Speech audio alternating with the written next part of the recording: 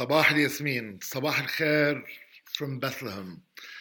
Today we have a guest who's not a chef, but he is a chef, even if he doesn't admit it. Wissam Joubran from the Joubran Trio. Wissam, thank you for being with us from Paris. Sabah al Khair, Wissam. صباح الياسمين صباح الفل صباح الفلسطين. Good morning to everyone. I'm so glad to be with you, Chef Fadi, today. Wissam, it's such a pleasure to have you, and I think we need to just tell people listening to us how all of this happened.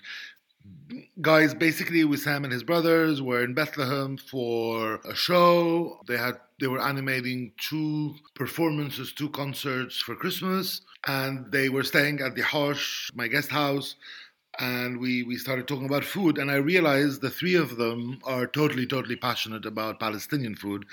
And then we'll tell you during the show a few of the crazy things Wissam does. But Wissam, where does this love for food come from? Well, it's the family, I remember when I opened my eyes, I was seeing my father making da'ouz in the kitchen and seeing my mother singing and cooking at the same time while I was playing, some rhythms with the spoons and, making some music when I was kid in the kitchen.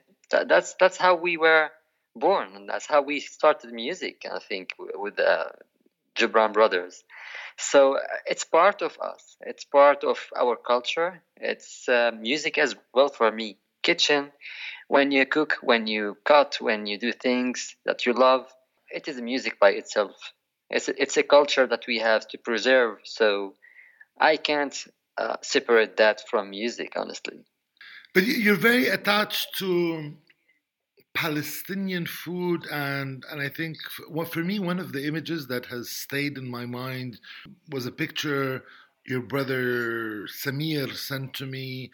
You were on stage getting ready for a performance. They were doing the tunings, and you were sitting on the floor cleaning green za'atar. Absolutely. Za'atar is always like joining us. Za'atar for me, it's a very symbolic plant, honestly. It's like the smell of Palestine. Each time I travel, I have za'atar with me. Each time I meet people that I want to introduce Palestine, I introduce my music, my culture, my language, and I also wish sometimes to introduce the taste of Palestine and the smell of Palestine. So it's very symbolic for me to present the za'atar, honestly. And the za'atar, moreover, it's like a plant that reminds me my childhood. Next to our house in Nazareth, I was always going with my father, walking in the forest and just taking some wild plants, za'atar, and other things, and tasting them on the moment. So for me, it reminds me all of this, and I want always to be surrounded by this smell and this taste.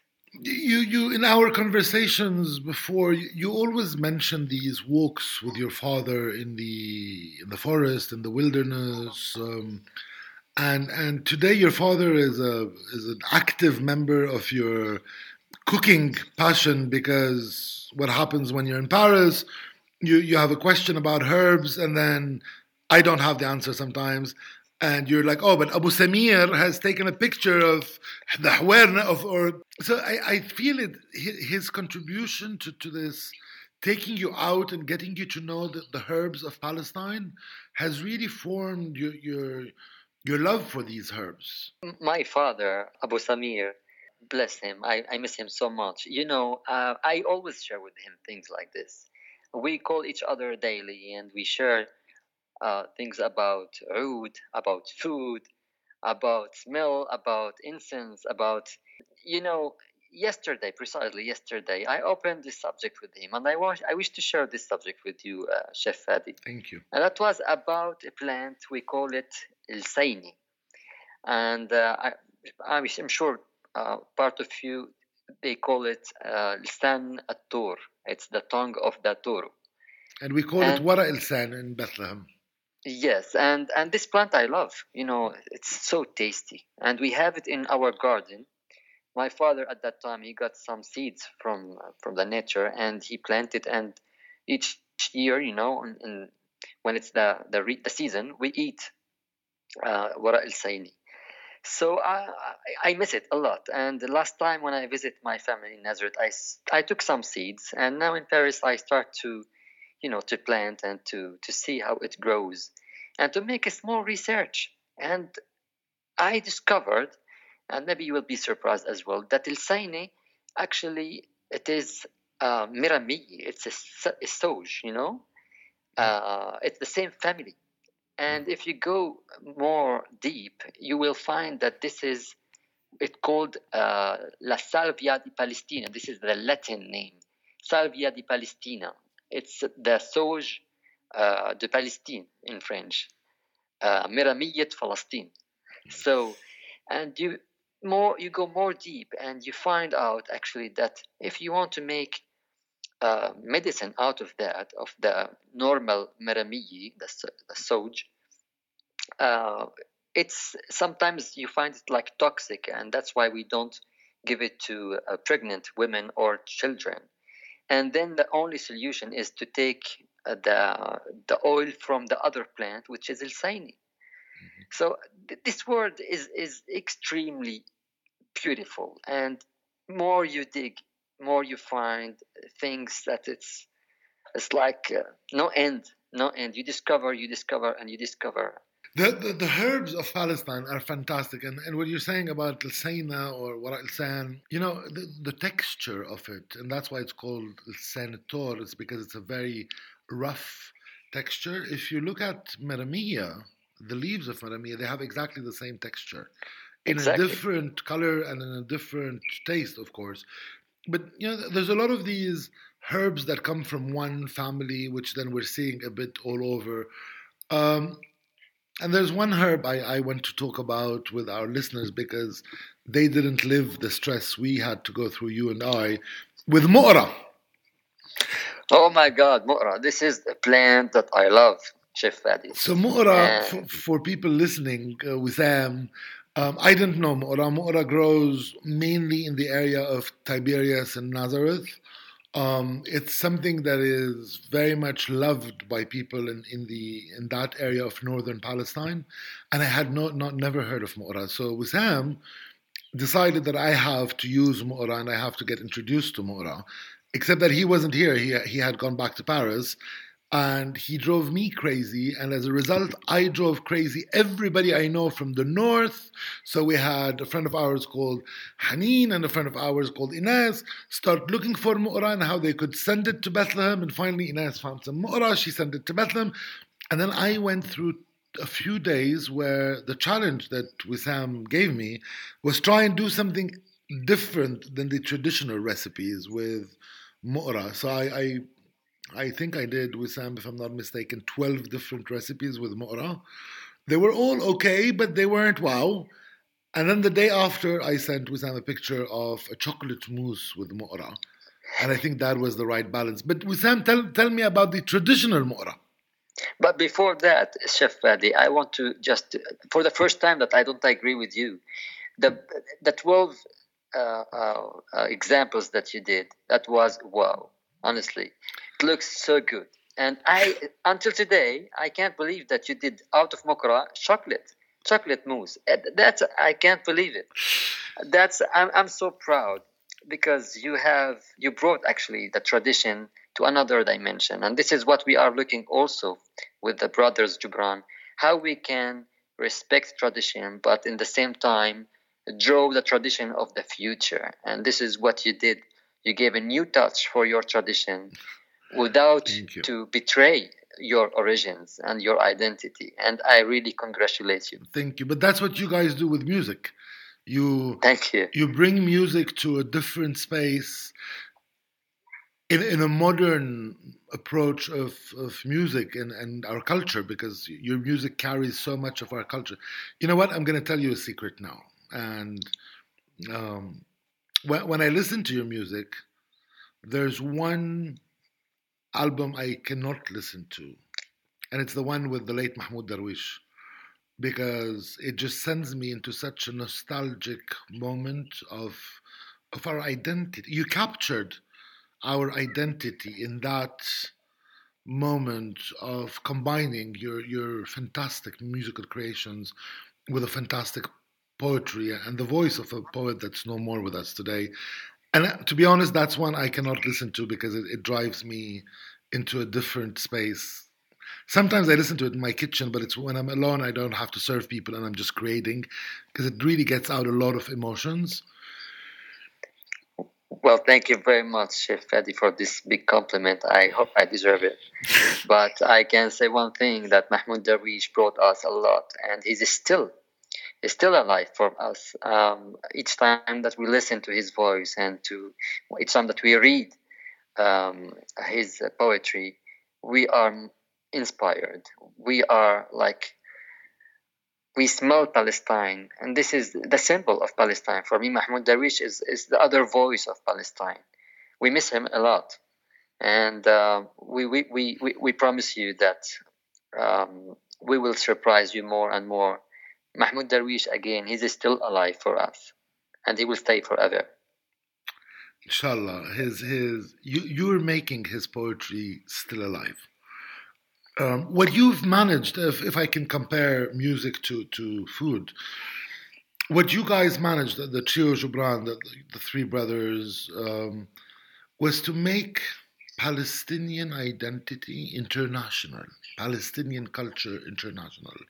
And that is, I think, a moment of, you started this movement of us as Palestinians portraying our true culture, our true identity to the world in a manner that is faithful to who we are, but also transformed into something that is more global and more accessible to people. Do you think this is what needs to also be done with food? Do we need to go beyond the hummus? I believe the point of departure, actually, it's to respect our tradition, to respect our roots, to respect the nature that we are living with. I remember that Mahmoud Darwish was saying why we love the nature of Palestine, because it's so simple, it's so pure, and it has such energy. And food is coming from nature. I mean, when you walk and when you see plants, when you touch and when you smell and when you cook with, it's impossible to ignore that and to start to search for something that is farther than that. We have everything, and it's so rich what we have. We need just only to present it in another way. It's like you are cooking, and in the end, the last touch, it's how you present your dish. Yeah. And it's, for me, it's from A to Z. How to present things. It's art as well. It's the art of the table. And the art of music. Wissam, a question.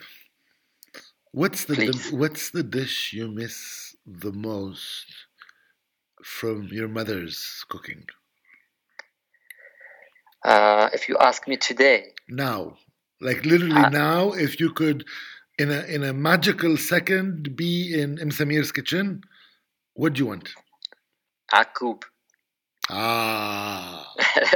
You know that we are in the season now. It's of Akub, this plant that I love, and I'm used to go with my father to Tiberia actually, and to find Akub.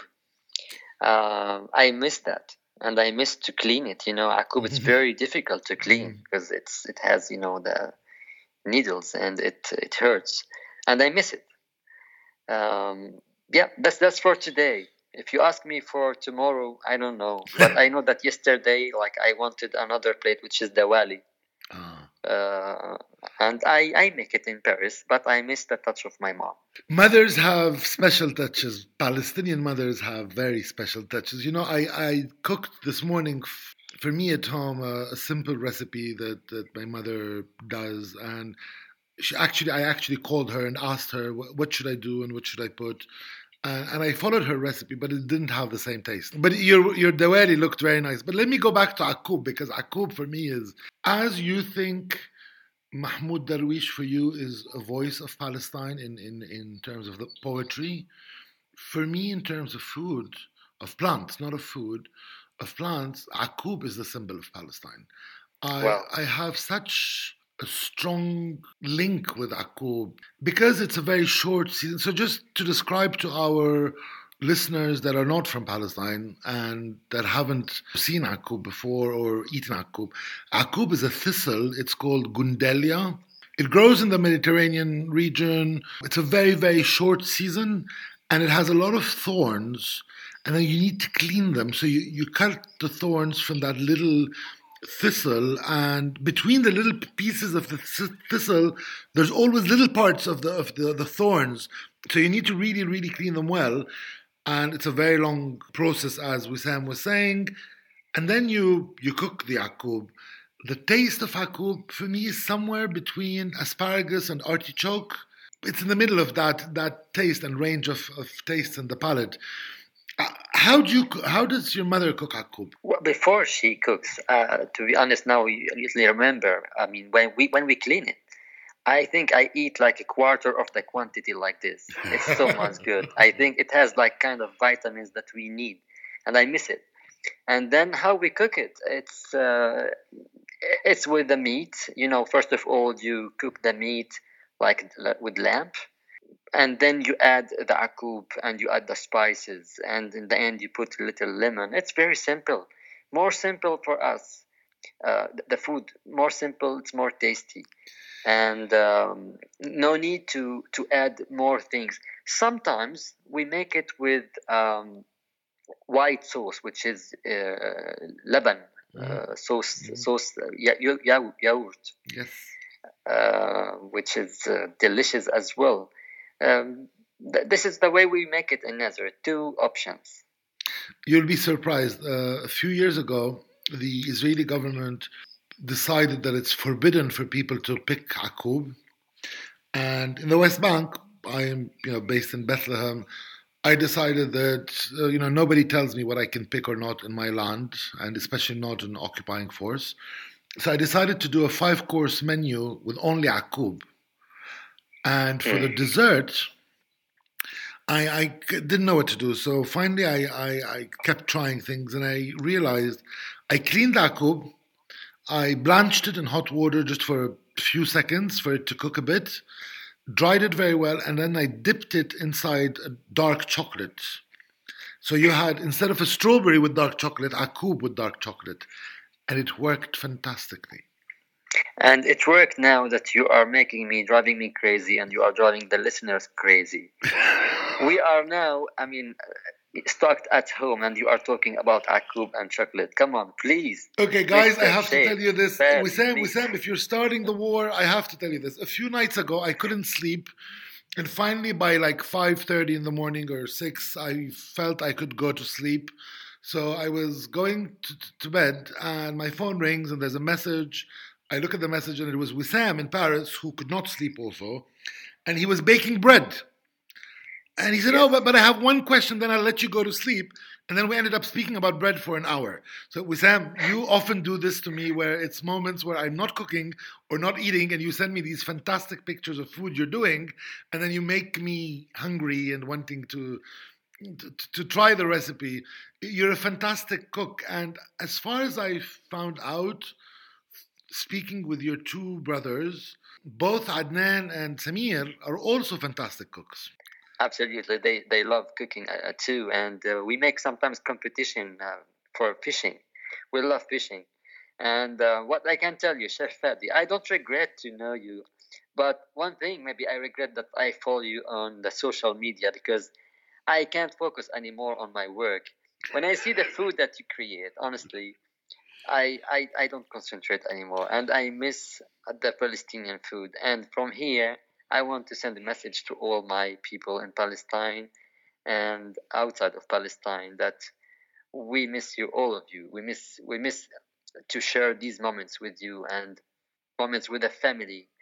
And I was so proud to know you, Chef Fadi, and to be in Bethlehem and discover your beautiful restaurant. And I hope really to have again a challenge to cook together. Wissam, thank you for your nice words. That's what we didn't tell our listeners. It's actually we cooked together when you guys were in Bethlehem, and you You did fantastic things in the kitchen. But what was really fun is when we went to the market together, because culturally, and this is something that people don't really imagine, because when you look at Palestine, you think it's quite a small country.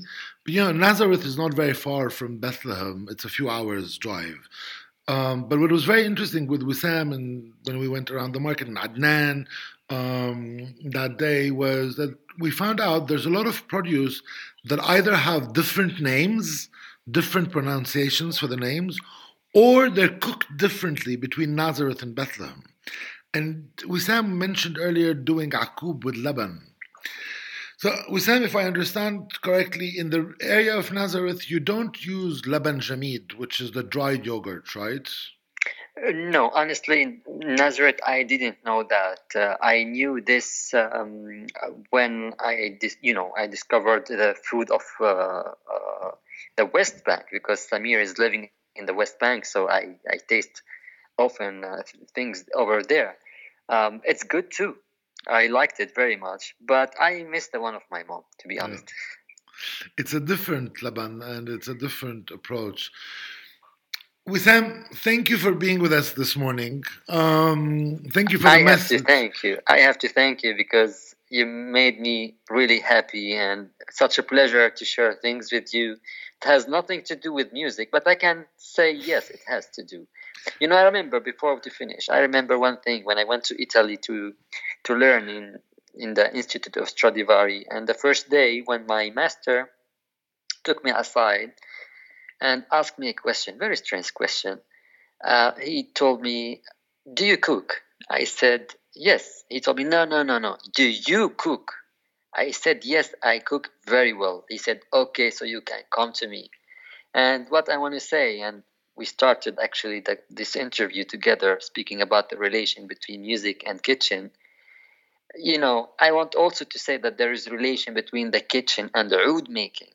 Mm-hmm. It's the recipes. When we talk about recipes and different recipes, we are talking about small secrets. Each one has his own secret and recipe. And the same is in the oud making. When you make the varnish, when you choose the wood, it has a smell, it has taste as well. When you make the varnish, we use some spices as well. So it's such a pleasure to talk to you, Chef Fadi, and to share all of that with you. And I discovered many things thanks to you. Wissam, but you gave me something. So I'm going to ask you to tell us. I mean, we are going to both tell people a secret that we found out we both use differently. Mistaka. Mistaka, that's really one of my secrets. Mistaka is a story, it's a love story. I get the mistaka directly from an island from Greece, and I use it in my work for the oud making. It's such a pleasure to work with it because it has this smell, aroma smell. It's incense, it's a treasure. That you put as well that I miss right now. I think it's the first year in my life that I don't eat ka'kib ajbi. Now it's the season of these pastries with dates, and we add the mistaka inside and mihlab. I miss that a lot. It's mistaka is, for the ones that don't know mistaka, it's called Arabic gum, and it's actually the resin of the acacia tree. And in Greece, they have the best mistaka in the world. But historically, acacias were present all over the Mediterranean basin and in a bit of the South Arabian peninsula. Mistaka is used for the sweets, for the desserts. Wissam uses it for his oud making. And guys, when Wissam says oud making and kitchen are very close, what I invite you to do is watch his Instagram, and sometimes he posts these videos where he's either finishing oud or working the wood of oud.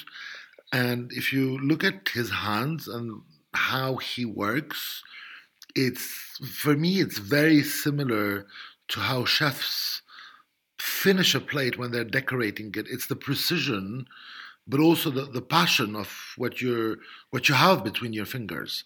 In Wissam's case, it's oud, it's the wood, it's the whole story of oud, and the inheritance of, because Wissam, there's a lot of a story behind it, and your father works with the ouds. It's a question of transmission also.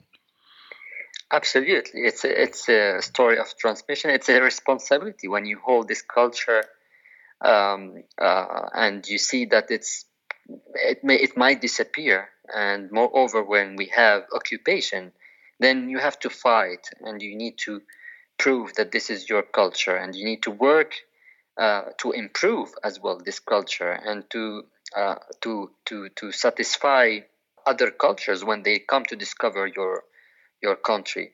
But before to end this subject, I want to make a small correction, if you allow me, Chef. Please. When you said the Arabic gum, it's not the same than the mistaka. It's another thing. Arabic gum, it is a gum that is coming from acacia tree. The mistaka is coming from a tree which is the pistache tree, wild pistache tree. Oh. And this is it's not easy, and that's why I'll allow myself to correct this thing. A lot of people, they do this mistake. It's very similar, but actually the difference, that's not the same tree, and the mistaka actually it's much smaller. The Arabic gum, it's bigger and it's harder. Oh, I didn't know this. It's very interesting what you're saying. So it comes from the wild pistache tree. Absolutely. And I use both, the Arabic gum and the pistache, in my work. That's why I know both. Ah. And are they similar in taste? Taste, no, it's really very, very different. Very different. The Arabic gum, it has no taste, actually. Oh. The Arabic gum has no taste, but the mistaka, it has beautiful taste. So we'll all use mistaka only. Mistaka, yeah, for food, but we use as well the Arabic gum in food. As a solidifier. We use Arabic gum as a solidifier in food, in liquids. Exactly. It's a coagulant. When we break it down and put it in a liquid, it will help it solidify, while mistaka gives it flavor. Yes, exactly. Wissam, thank you. I hope you'll be back to Palestine very quickly to Nazareth first, and then to Bethlehem, because I miss cooking with you. I know why you tell me that, because you want me to bring mu'ra from Nazareth. You don't find it in Bethlehem, Chef. No, I want you to bring Abu Samir with you so he can tell me about mu'ra. I'm joking. I thank you so much, Chef Fadi, for your generosity, first of all, and your kindness. And you have this responsibility to transmit, to give, and to present the Palestinian culture through the art of table.